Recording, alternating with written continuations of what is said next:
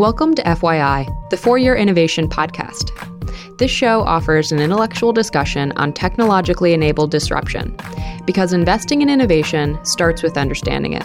To learn more, visit ARK-Invest.com. ARK Invest is a registered investment advisor focused on investing in disruptive innovation. This podcast is for informational purposes only and should not be relied upon as a basis for investment decisions. It does not constitute, either explicitly or implicitly, any provision of services or products by ARK. All statements made regarding companies or securities are strictly beliefs and points of view held by ARK or podcast guests and are not endorsements or recommendations by ARK to buy, sell, or hold any security. Clients of ARK Investment Management may maintain positions in the securities discussed in this podcast. Hi everyone, welcome back to another episode of FYI. My name is Nicolas Grous, and I'm a research and trading associate here at ARK. Today I'm joined by Max Friedrich. Glad to be here. I'm the Fintech Analyst at ARK. So, ARK recently held an event called Adapting to Fintech. At our event, there was a panel discussion.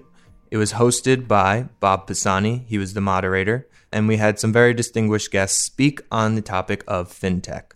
The guests included Karen Snow, Head of East Coast Listings and Corporate Services at Nasdaq, Laura Morrison, Global Head of Listings at CBOE Global Markets, Dominic Holland, Head of Fixed Income Electronic Markets at BNY Markets, Morgan Dunbar, Partner at Bendigo Partners, and of course, Cathie Wood, Founder, CEO, and CIO at ARK Invest. So we're going to listen to a few of the clippings from the panel discussion and then go into further talk about some of the big ideas that were discussed at this panel. This is one of the topics I feel most passionate about, so I readily agreed to do this.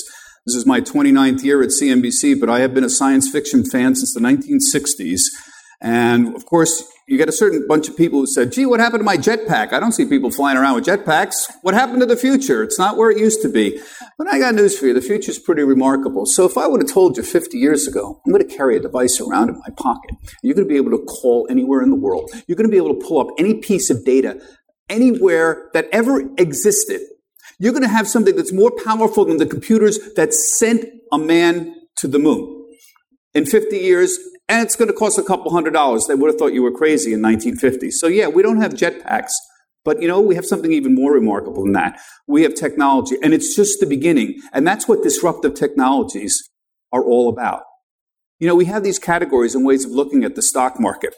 We invest in industrials. We invest in technology. We invest in retail. I do this all the time. I'm the stocks reporter. It's an easy, quick way to understand, a shorthand way to understand how the markets are working. But increasingly, these categories are meaningless because the truth is that technology is changing every single category. I don't care if you're operating a railroad. Call CSX. They will tell you they're a fintech company. Wait, you're a railroad. You're not a fintech. A logistics company. A logistics. Thank you. Karen's going to correct me all the time. I can smell it already. Cover equities. Okay, you got to be careful talking to these equities people. So she's right. They're a company that moves stuff around. They're a logistics company, but behind it, they're a technology company, and everything is a technology company. And that's why, no matter what you're dealing with, artificial intelligence, nanotechnology, robotics. All of these disruptive technologies are changing the way the world is looking. And don't kid yourself, it's changing the world for the better. I see a smattering of millennials here. I love millennials because I think they're hardworking, decent, and they got screwed by the financial crisis. And I don't think our older generation really appreciates just how badly they got screwed. So I love millennials. My producer's here, Kirsten's here, and I'm a big supporter of them. And to the millennials, don't let the old folks tell you that they were the greatest generation and you were a bunch of freeloaders. That's a lot of nonsense. Believe in the future. Somebody once said, I believe in the future because that's where I'm going to spend the rest of my life. That's why I believe in the future. We got a panel of experts here, and they're not going to shut up. So I'm going to try to shut them up after 1 hour. We're going to stop at 7 o'clock. This is sort of light informative. I'm going to try to hold on for some questions in the last 10 minutes. So hold on, and please have a couple. A good friend of mine, Cathie Wood, is a real wind-up She's just a wind-up person on technology in general. So, Cathie, let me just start with you. What technologies do you think are the most important driving fintech today? Well, there are three major ones. You hit on one of the most important, mobile. We are going to be carrying a bank around in our pocket, and the groups driving that are millennials. I'm just amazed that Jamie Dimon just announced another 90 bank branches. That was today, I think. That's nuts. It's nuts. It's crazy. So mobile, we think is critical. We think right now there are about 40 million digital wallets in the United States already. That would be in the form of Square Cash and Venmo, PayPal's Venmo. In 5 years, we think that will be 200 million. But the movement really started when it came to mobile in China. Mobile payments in China today or in 2018 were $24 trillion. Think about that. That's almost 2 times the size of China's economy. And it has barely begun here. China accounts for 92% of mobile payments around the world. And in 5 years, we think that's going to be, they'll still account for 80%. Okay, wow. So a lot of powerful stuff right there from Cathie and a great introduction from Bob. Max, let's get into this. Cathie talked about mobile, China, what's going on in fintech. Can you kind of explain some of the drivers that Cathie touched on and just take us a little further into this realm, this growing opportunity? Yes. So like you said, Cathie mentioned a bunch of points here. So it's actually a great opportunity to take a step back and just talk about our high-level view on fintech. And one place to start is millennials. Cathie mentioned them as one of the driving forces behind fintech and mobile. And we think that millennials are one of the 3 main driving forces behind fintech. So one would be millennials, the other the digital economy overall, and the third one, the opportunity of the unbanked. So starting with millennials, there was a study done in 2017 looking at the user demographic of PayPal's Venmo, so the viral P2P digital wallet of PayPal. And in this study, it was found that 42% of all Americans in the ages between 18 and 29, so these millennials, are using Venmo. And in between them, 43 of them actually use Venmo daily. So we see a really high engagement of those young users. And then if you look at older generations, the adoption of Venmo decreases. So it's lower for older folks, which makes sense because we saw that in other digital phenomenons that millennials are kind of the first to, or young people overall are kind of the first to adopt. And over time, older generations kind of get to these levels. And to find evidence for that, you can look to social media. So actually, if you go back to 2006, you would see that 41% of adults in the US in the same age group, so 18 to 29, use social media. And that directly matches the 42% we see for Venmo or fintech overall today. So from that angle, you can say that fintech today is where social media was in 2006. And over the last 13 years, between 2006 and 2019, of course, we saw that in terms of social media, the older generations followed the young. And now social media is really a phenomenon across all generations. And we think that as both social media and fintech, but especially P2P payment applications like Venmo, both benefit from network effects, we think that something really similar can happen to fintech. And that's also probably accelerated by the high mobile penetration that wasn't there in 2006, right? And also maybe other factors such as, well, as a young person, you maybe don't even want your parents or grandparents on social media looking at your photos or whatnot, whereas you definitely want them on Venmo so they can send you some money here and there, right? So we think that fintech is going to follow that path and become really a phenomenon across all different age groups. And then moving over to the next driver we see behind fintech, it's really the digital economy that we already see around us. So think of Amazon, Airbnb, Uber, all these companies we are used to now, they all require a fintech counterpart, which actually facilitates the transfer, exchange, and storage sometimes of value over the internet on these platforms.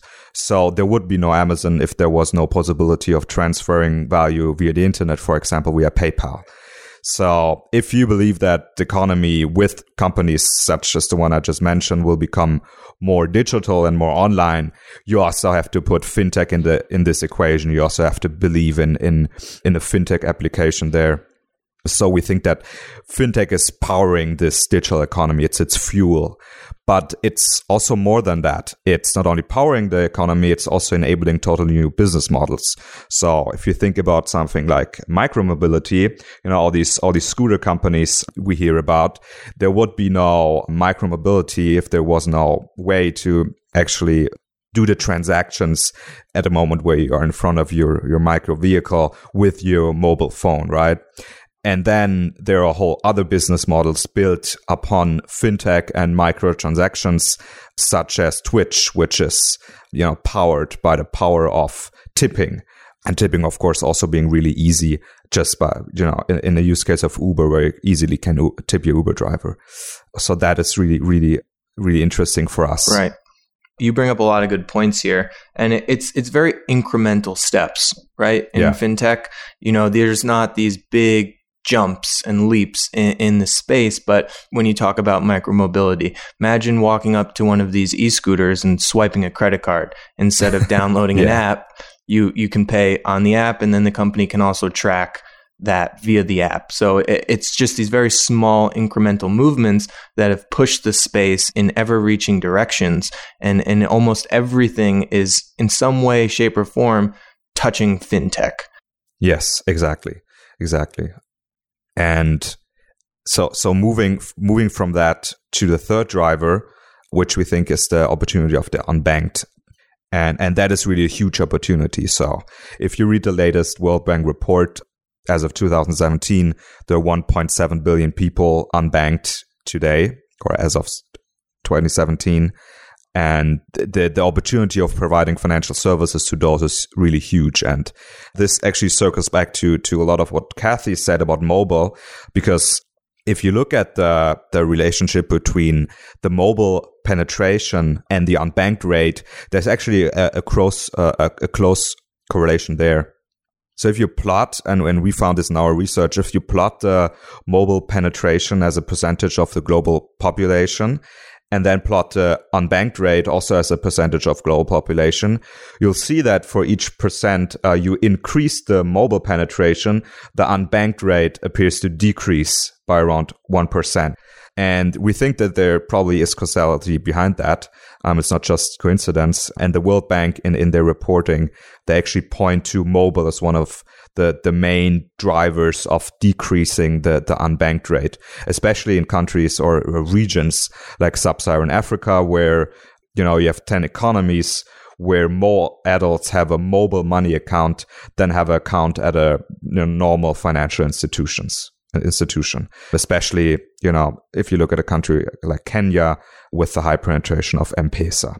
Yeah, and you bring up a great point here about mobile and about this unbanked population. And you can see in the fintech space, companies taking advantage of this, yes. Right? Let's talk a little bit about Square and PayPal, because we're not going to get around talking about fintech without talking about those two companies. You look at Square and what they're doing with Cash App, growing at a rapid rate, targeting areas in the country that have unbanked populations, issuing debit cards, allowing for direct deposit from your employer right into the Cash App.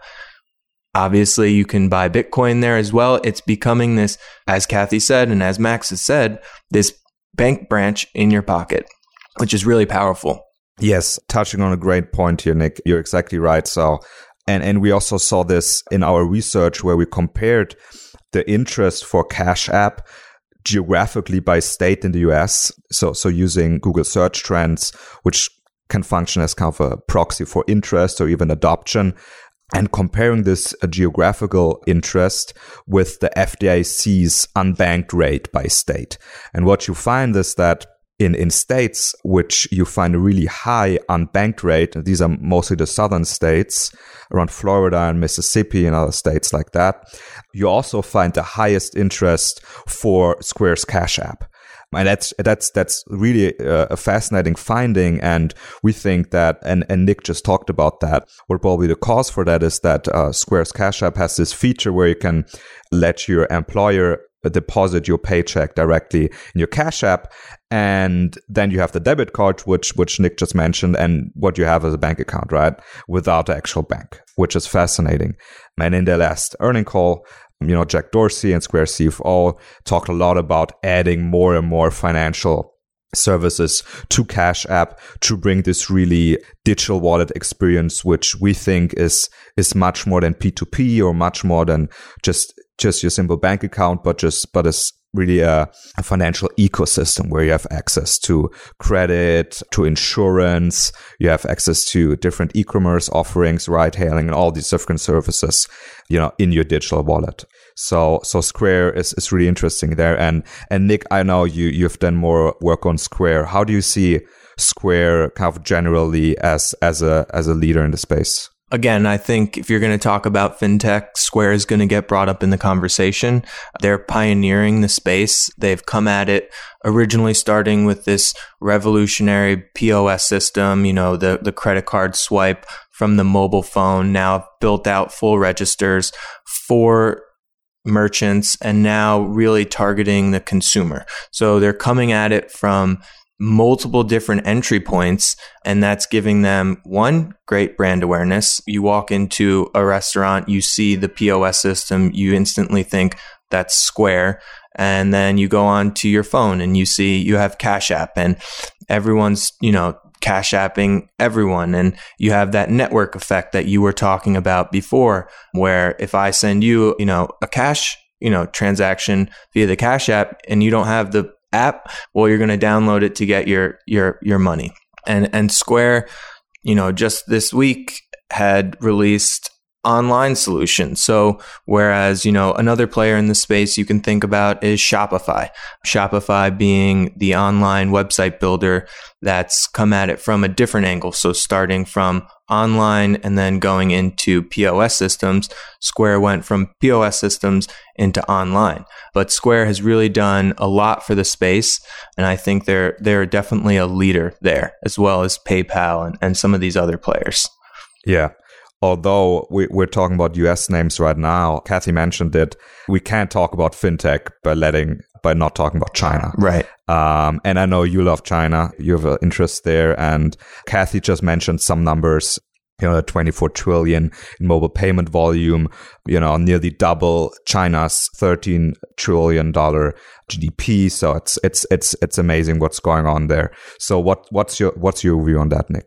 Right. So if you're going to talk about the US fintech space, you're going to talk about Square. But if you're going to talk about the global fintech space, you're going to talk about China. China has, a large portion of the world's population and has really come on as a leader in pioneering mobile payments. You look at the success of WeChat and Alipay, Ant Financial's payment system, and the adoption that they've received in such a short amount of time. WeChat has over 1 billion users. It's accepted in most merchant places, not only in China, but now starting across the globe.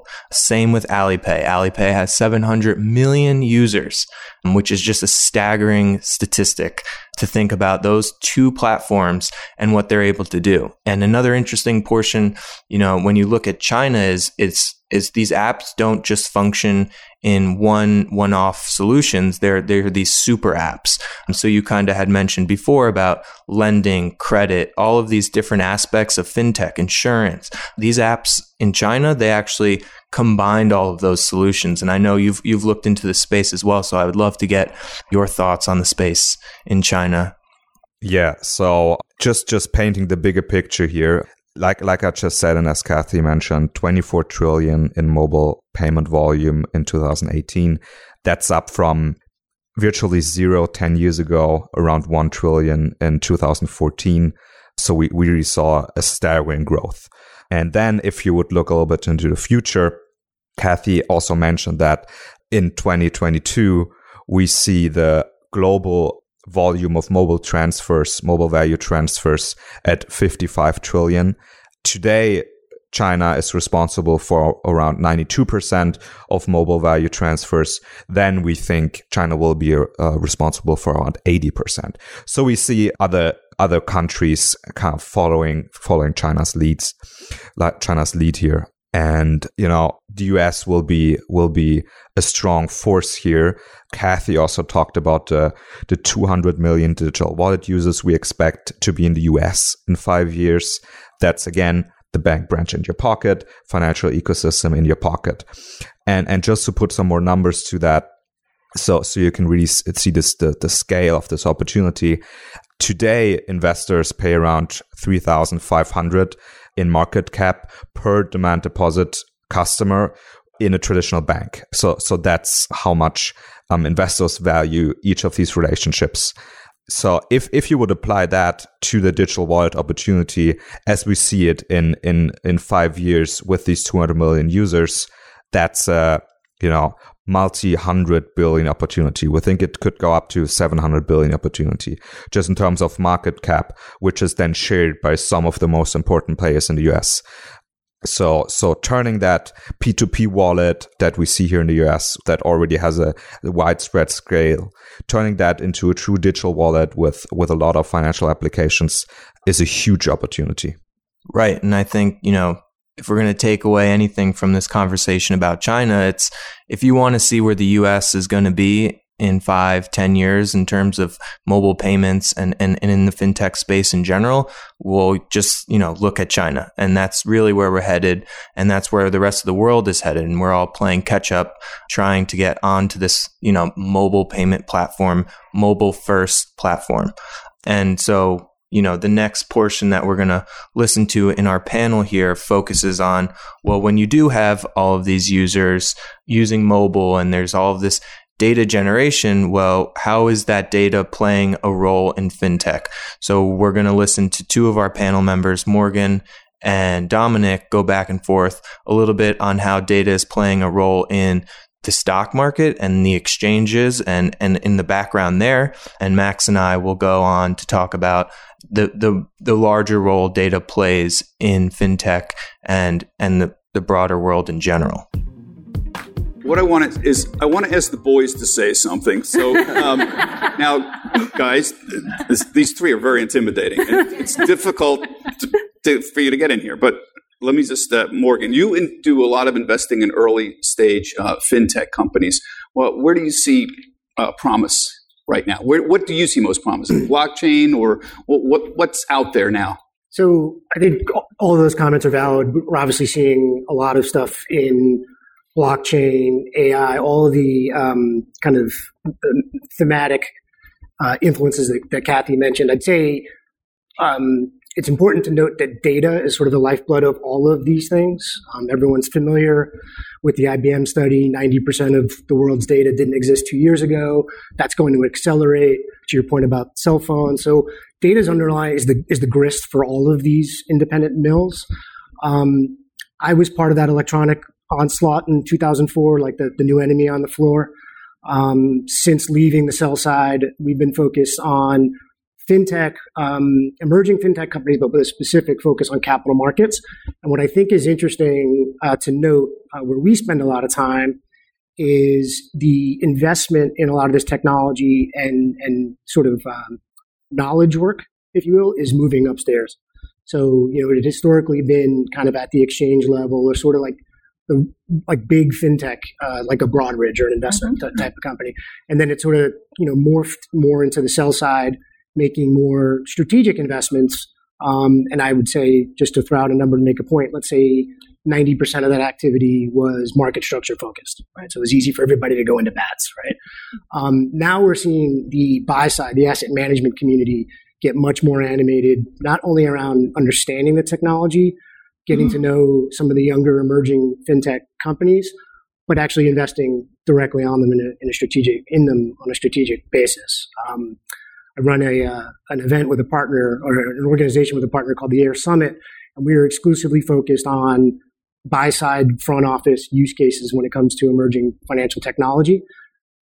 It's a member organization. Some 80 companies have come through the platform that have gone on to raise over $1.5 billion of follow-on equity capital. If you include some acquisitions, it's north of $5 billion. And we're starting to see this really, really ramp, particularly at the kind of endangered species incumbents among the kind of 40 Act mutual fund complexes, the guys who are losing to passive, that are losing to ETF. They're saying we have to understand how we leverage things like AI to automate parts of our research process or our investment process, because it's the costs are just getting too high. Yeah. We have to buy all this alternative data that didn't exist 2 years ago, and we don't even know if there's any signal in it. We don't know if it works.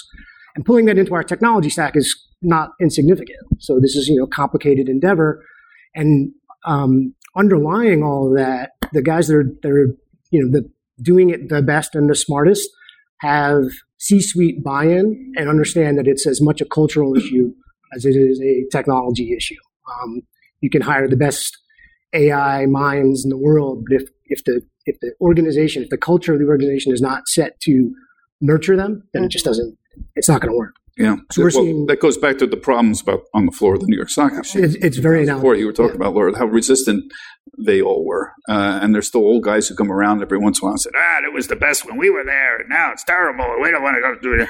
And you know what you do is you never be nostalgic about any of that stuff at all. You can say, it was a great privilege to be there in 1999, and I felt it was to be there, a great privilege, and I think it's still a great privilege to be there. But I never look back and say, there were 5,000 people on the floor. Now there's only 500 and there's nobody. And we were the best. And now it's all a bunch of computers. The machines are taking over. And baloney.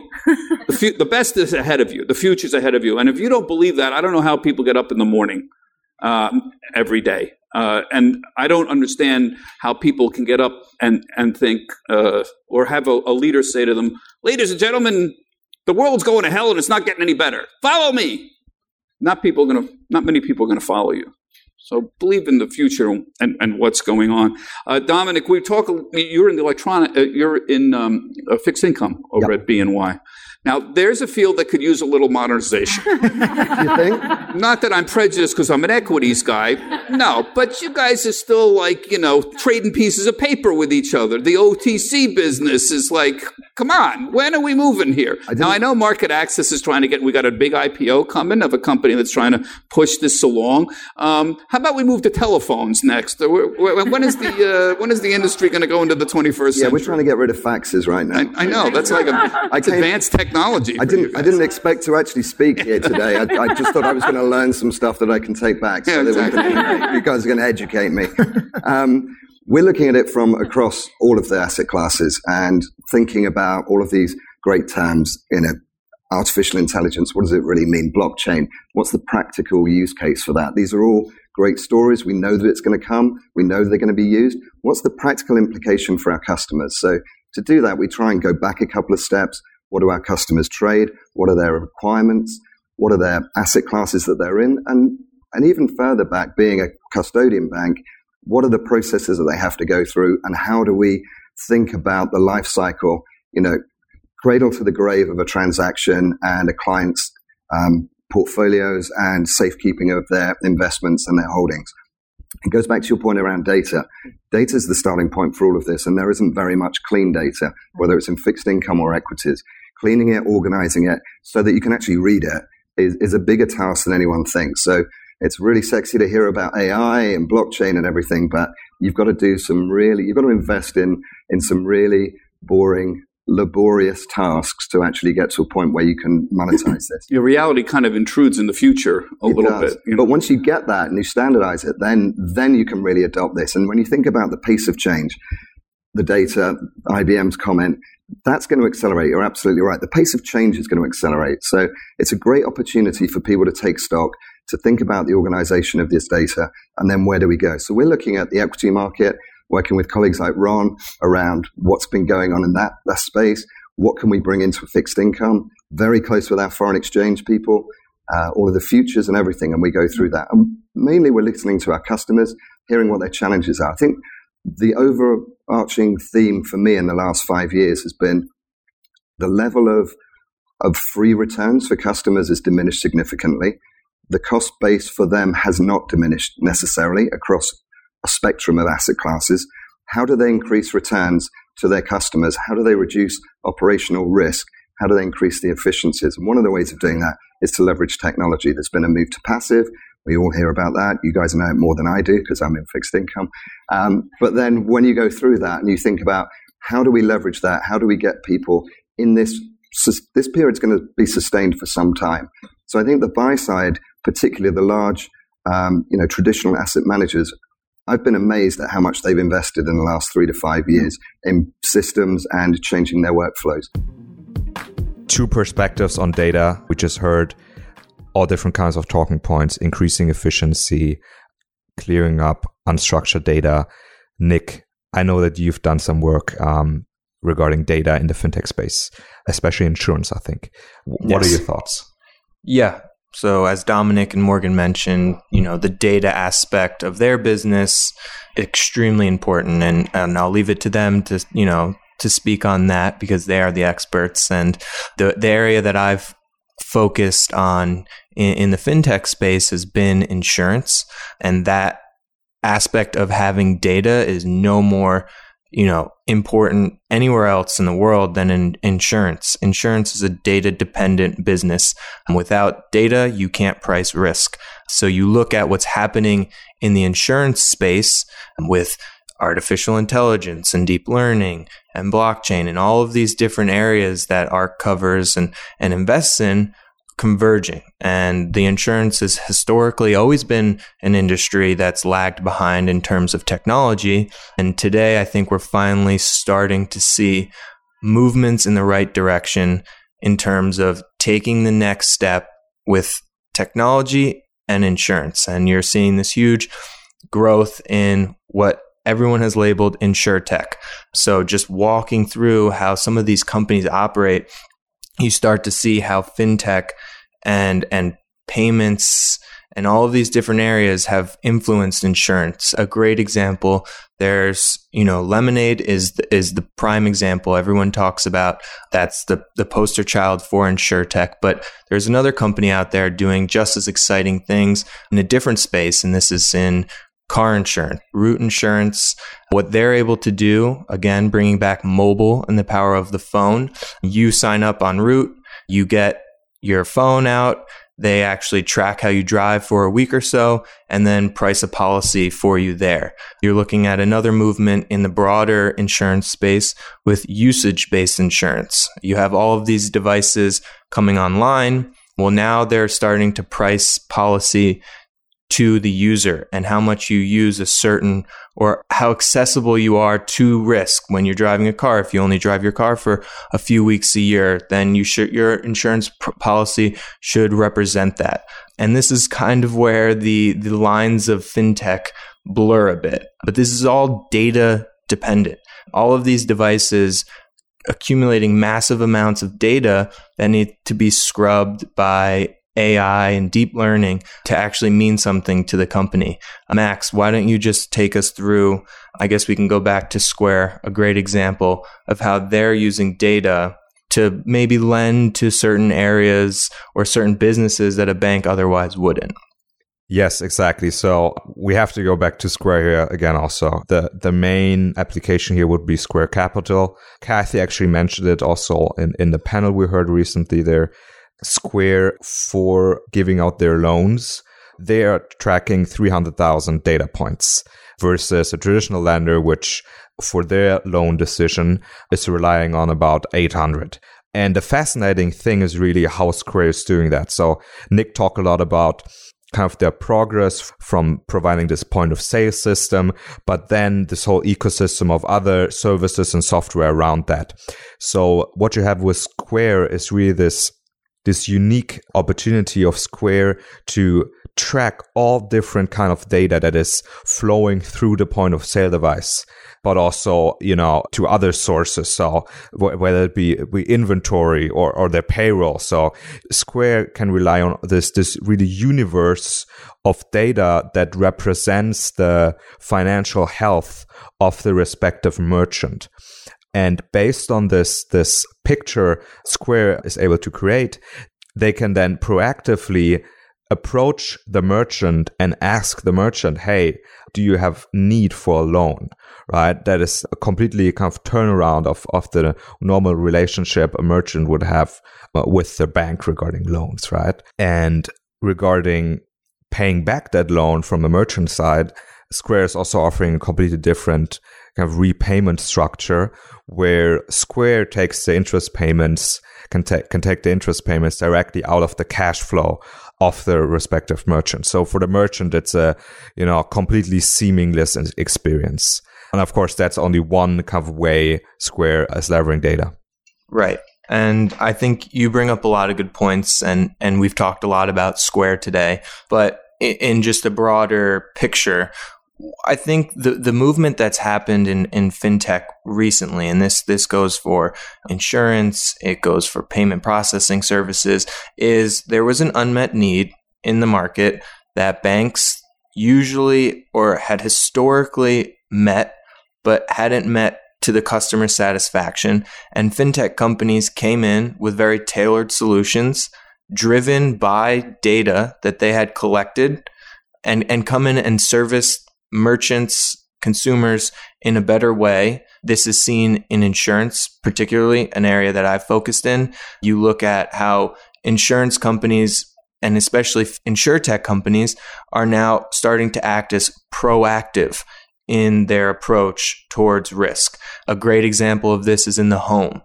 Leveraging the data that's driven off of IoT devices in the home, well, your insurance company can now step in and say, your device, your smoke alarm is not plugged in. You should update the batteries and you should plug in new batteries to avoid some type of risk that's associated with that, a fire. So I think in this, and this is, can it be extrapolated to all of the fintech space where consumers, bringing it back to the unbanked, needed a way to access funds and they didn't want to have to step into a bank branch every week.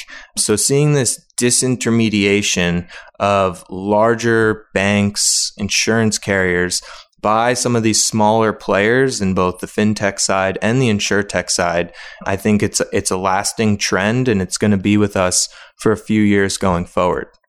Yeah, exactly, Nick. This disruption that you were talking about, you can also see it in the personal loan space where the share of banks giving out these personal loans is dropping over last years, and the fintechs are really catching up. One example, and as we're talking about data, it's also really relevant here. One example is Lending Club, the peer-to-peer lending marketplace in the US. They also have a really interesting approach towards data. So what they're doing is they're assessing the risk profile of their potential borrowers themselves. And over the last years, the system by which they do that has become more and more sophisticated. And you can actually see that by looking at the correlation between their rating of a potential borrower and the FICO score of the potential borrower. So over the years, as Lending Club has added more and more alternative data sources into their credit scoring system, the correlation between their rating grades and the FICO scores have declined from around 80% in 2007 to only about 35% around 2014-15 is kind of the most recent numbers we have. So what does that mean practically? So companies like Lending Club are integrating alternative data sources in their scoring process. And that can mean everything from bank account transactions to rent or utility payments, other recurring transactions, electronic records of deposits or withdrawal transactions, insurance claims, credit card transactions, all different kind of consumer data the company there leverages. And if you look at the rating grade that Lending Club is putting these potential borrowers, and that's between A and G. What you can see is that back in 2007, their lowest rating grade, the G, is completely made up of FICO score holders under 680 points, meaning these really, potential borrowers with a high risk. If you compare that to today, you have these high risk, low FICO score holders actually in lending clubs rating grade number A, so their best rating grade. And Lending Club is able to do that, so they're able to provide really great, lending conditions to a borrower with such a low FICO score by taking into account all these other different alternative data sources. And that, at the end of the day, enables them to calculate the credit risk better, offer a better rate to the potential borrower, save costs themselves, but then, like I said, increase their own profitability by giving out loans to borrowers that otherwise would not qualify for a loan traditionally. And on the other side, by assessing the credit risk more accurately, they can limit the loans to candidates where they see a higher risk profile. So utilizing this data, especially for a company like Lending Club, is critical. But as we discussed, it's becoming more and more critical overall. And Max, I think you bring up a great point here, and tying it back to the area of my focus in insurance, like you said, this data-enabled connections with Lending Club and what they're able to do in issuing, what may have been viewed in the past as riskier loans, but they're actually, because they have this surplus of data, they know that the loan is not that risky. And you see this a lot in the insurance space, tying this back to Root Insurance. What they've done, and using the mobile phone as a way to capture your driving behavior, they've actually made that portion of your risk score a lot larger in comparison to some of the other insurance carriers out there that'll take in your credit score, where you live, your sex, your age, and all these different variables, where they've come out and said, look, we have this ability with your phone to capture how you are actually driving and use that to price in your score. And I think this is a huge shift in the way that fintech and insurtech have come into the space and really disintermediated, again, some of these larger banks and insurance companies that were stuck in their older ways. And you're starting to see it with companies like Lending Club and like some of these insurtech players. Yes, exactly. So I think this is a great moment to go to our next segment here. We're going to hear a short discussion about the relationship between public and private companies. So let's roll the clip. This is a really good illustration of we are not in a bubble. Everyone's afraid after 10 years of a bull market that here we are again, late 90s, everybody's chasing the dream. They're not chasing the dream. I can tell you that for sure. Our portfolios, again, some of you have heard me say this. If you give us a 5-year time horizon, we are running deep value portfolios. The overvaluation is in the private markets. The stocks selling for 2 times sales in our portfolios, whether it's 3D printing or in the biotech space, are selling for 10 to 30 times sales in the private markets. In the private markets, there's too much money chasing too few opportunities. And in the public markets, the most interesting thing I've heard in recent weeks, a CEO of a 3D printing company told me this, because the privates are seeing when their stocks go public, when they take stocks public, they're seeing them not do so well for the most part. What public-private players are doing is they're shorting in the public markets because they can to hedge against the possibility there will be a decline in their stocks upon an IPO, because they'll still hold most of the stocks. So are you trying to tell us that all of these unicorns out there, and there's more than 100 that are waiting to go public, we just heard about Uber today, they're all sitting out there, Pinterest, Palantir, we know hundreds and hundreds of them. There's 260, I think, that want to go public. Are you saying they're sitting in the private market, they're all overvalued right now? Yeah, they're about, I think Max is here, he knows the number, $1.3 trillion worth of them, of these unicorns waiting to go public. Yeah. we think they're overvalued. It is highly unlikely we'll be buyers.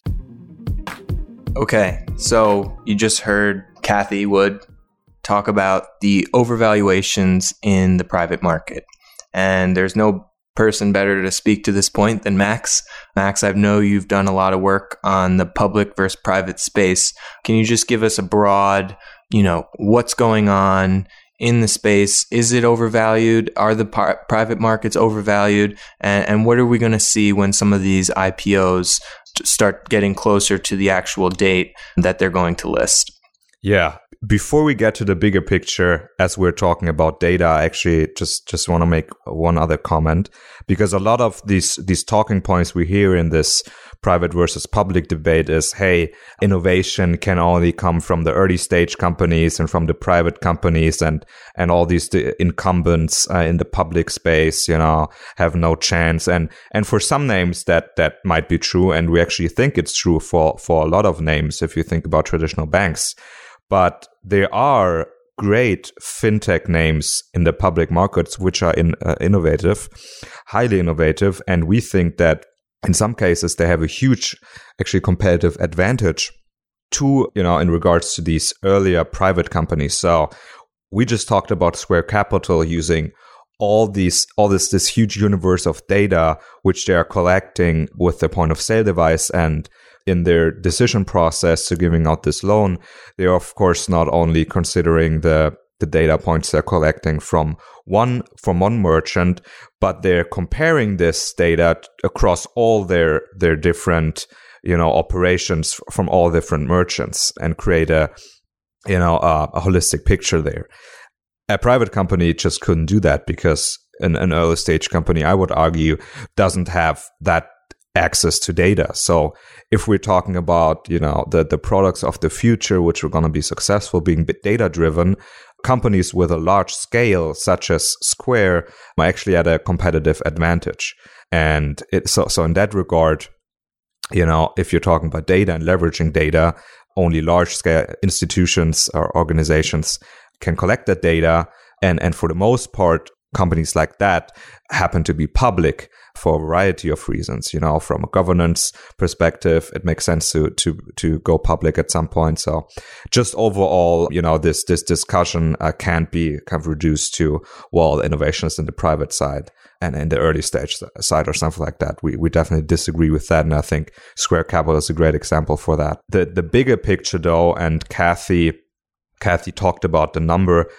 So we think that a lot of companies in the private markets are overvalued. According to our research, there are around $1.2 to $1.3 trillion sitting in unrealized values, in unrealized value in the private markets, in the unicorns alone. So that's not considering all the other private companies with valuations under $1 billion. And you really have to think about what's going to happen with this $1 trillion. What's kind of adding to that is that private equity firms have another 1 trillion dry powder sitting around. So, this might be growing in the future years. Just so everyone heard that, there's an additional $1.3 trillion in dry powder sitting, waiting to be invested still in the private market. Yes, exactly. Wow. And then, of course, you have all these public-private players. Cathie mentioned them also pouring into the private markets. We saw a huge surge of mutual fund investors over the last years. And the question you kind of have to ask then is, if you have this $1.2 trillion sitting around there, how big is actually the kind of exit funnel? At which rate is it actually possible for all these billions and trillions of dollars to actually, exit via an IPO or a trade sale or something like that? And from our research, the ratio between this unrealized value and the exit value, actually the other way around. So the ratio between the annual exit value versus the total unrealized value over the last years was just about 15%.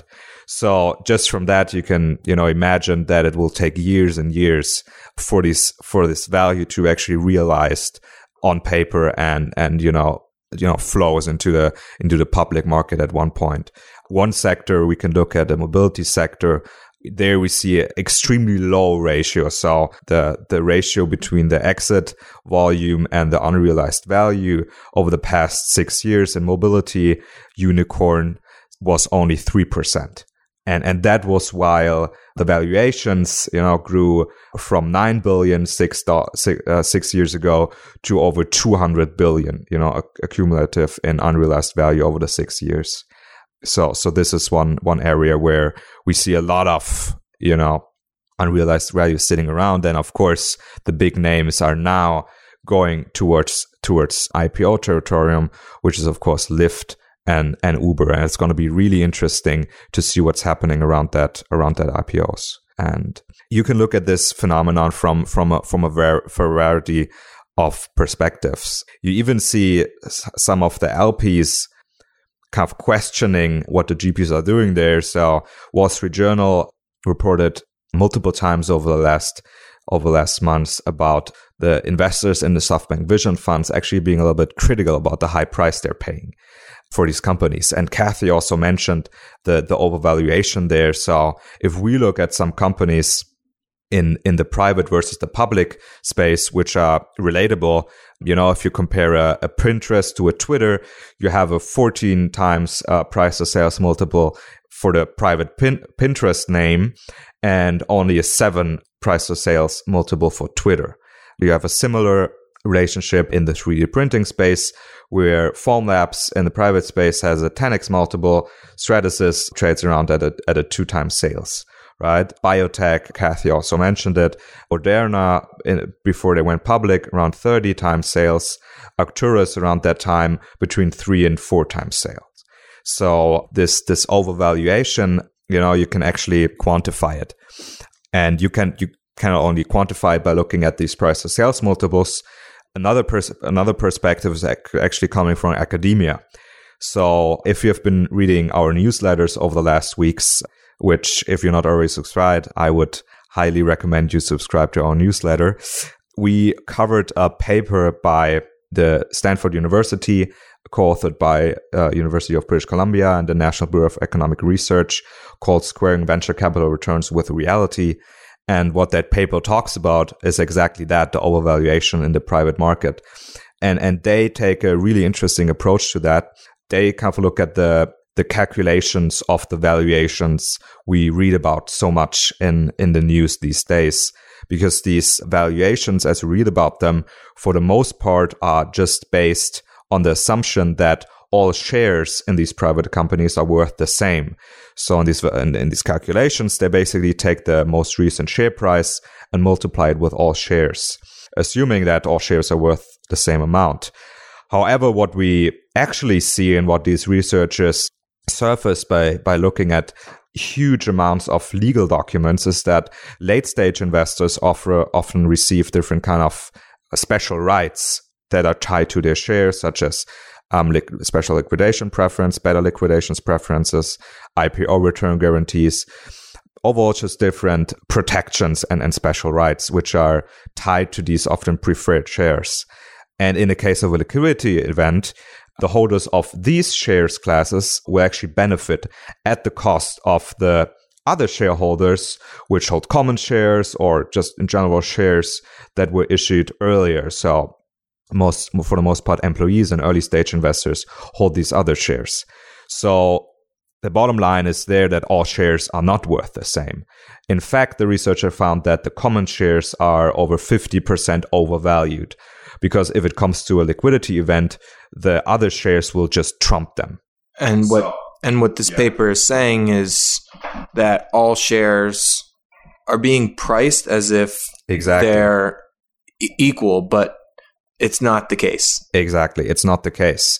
So what these researchers did is they recalculated the valuations for a sample of 136 unicorns they had, but now taking account the shares actually fair value. So they adjusted for these special rights and for the decrease in value of common shares. And what they found is really staggering. So of their 136 unicorns, after they recalculated the valuations, half of them lost their unicorn status. Wow. And the average unicorn was overvalued by nearly 50%. So 2019, big year for IPOs. You have Uber, Lyft, Pinterest, Slack, a few other names I'm forgetting right now. But is this the year that this public versus private debate gets brought up more? Is this the year that the private valuations start to unwind a bit? That's definitely a possibility. So we don't know when this moment of truth is going to come. Like I said, over $1 trillion in unrealized value there. So we have a good runway, right? But it's going to be a test for these companies, and we're just going to see how it plays out. That's great. And yes, we will see how it plays out. Again, a number of these companies coming to IPO, and I'm sure most will follow suit. Max, thank you for your time today. It was great getting your perspective on the fintech, angle of what's going on. Before we go, I just want to ask you, what is your what gets you most excited in the fintech space today? It's got to be Square. We talked about this a lot. They're kind of blurring the lines between businesses and actual consumers with the business offer, but then their consumer-facing cash app. They are creating, and this term is used a lot, but they actually do create an ecosystem of these different parties, which are kind of flowing dynamically into each other. And we with Jack Dorsey, we have a great CEO at Square, which is for us really interesting because here and there, he happens to be the CEO of Twitter also, so he tweets a lot. Here and there, he drops some hints. He talks a lot about Bitcoin. You can already buy and sell Bitcoin with the Cash app. But there are really interesting possibilities that are coming up with Square, especially the Cash app, expanding perhaps more into Bitcoin, adding more financial services. Right, Square's in the process of applying for a banking license right now, so they can kind of cancel the banking partnerships, which they now use to, for example, offer the direct deposit feature or the debit card. So at the point where they acquire their banking license, they're going to be a lot more flexible. So I think in terms of Square, definitely on the business side, on the B2B side, but definitely also on the consumer side, I think there's going to be really exciting stuff happening with Square. What about you, Nick? I think it's in insurance. I think, again, this is an industry that's been lagging behind in the adoption of technology. You're starting to see it come to a head, and that's in multiple different lines. That's car insurance, home insurance, this ability to use new data points to price out new risk. You're going to see it with autonomous vehicles. And it's just one of these areas where, again, like you said, the lines of what fintech is or financial services is being blurred into so many different categories and verticals that it's just going to be very exciting to watch.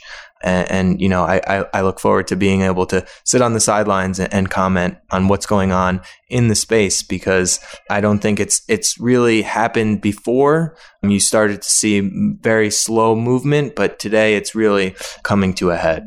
Great. I think it sounds like we're going to catch up again soon. Yeah, I think it does. So yeah, thank you for listening, and be sure to tune in into the next episode of FYI. And we also want to thank all of the panelist members. Again, it was a great event. Thanks to the ARK marketing team. Shout out to everyone that worked on the event. It was an awesome event. Hopefully we'll be able to share the entire clip of the panel. But yes, thank you all for listening, and have a great day. ARK believes that the information presented is accurate and was obtained from sources that ARK believes to be reliable. However, ARK does not guarantee the accuracy or completeness of any information, and such information may be subject to change without notice from ARK. Historical results are not indications of future results.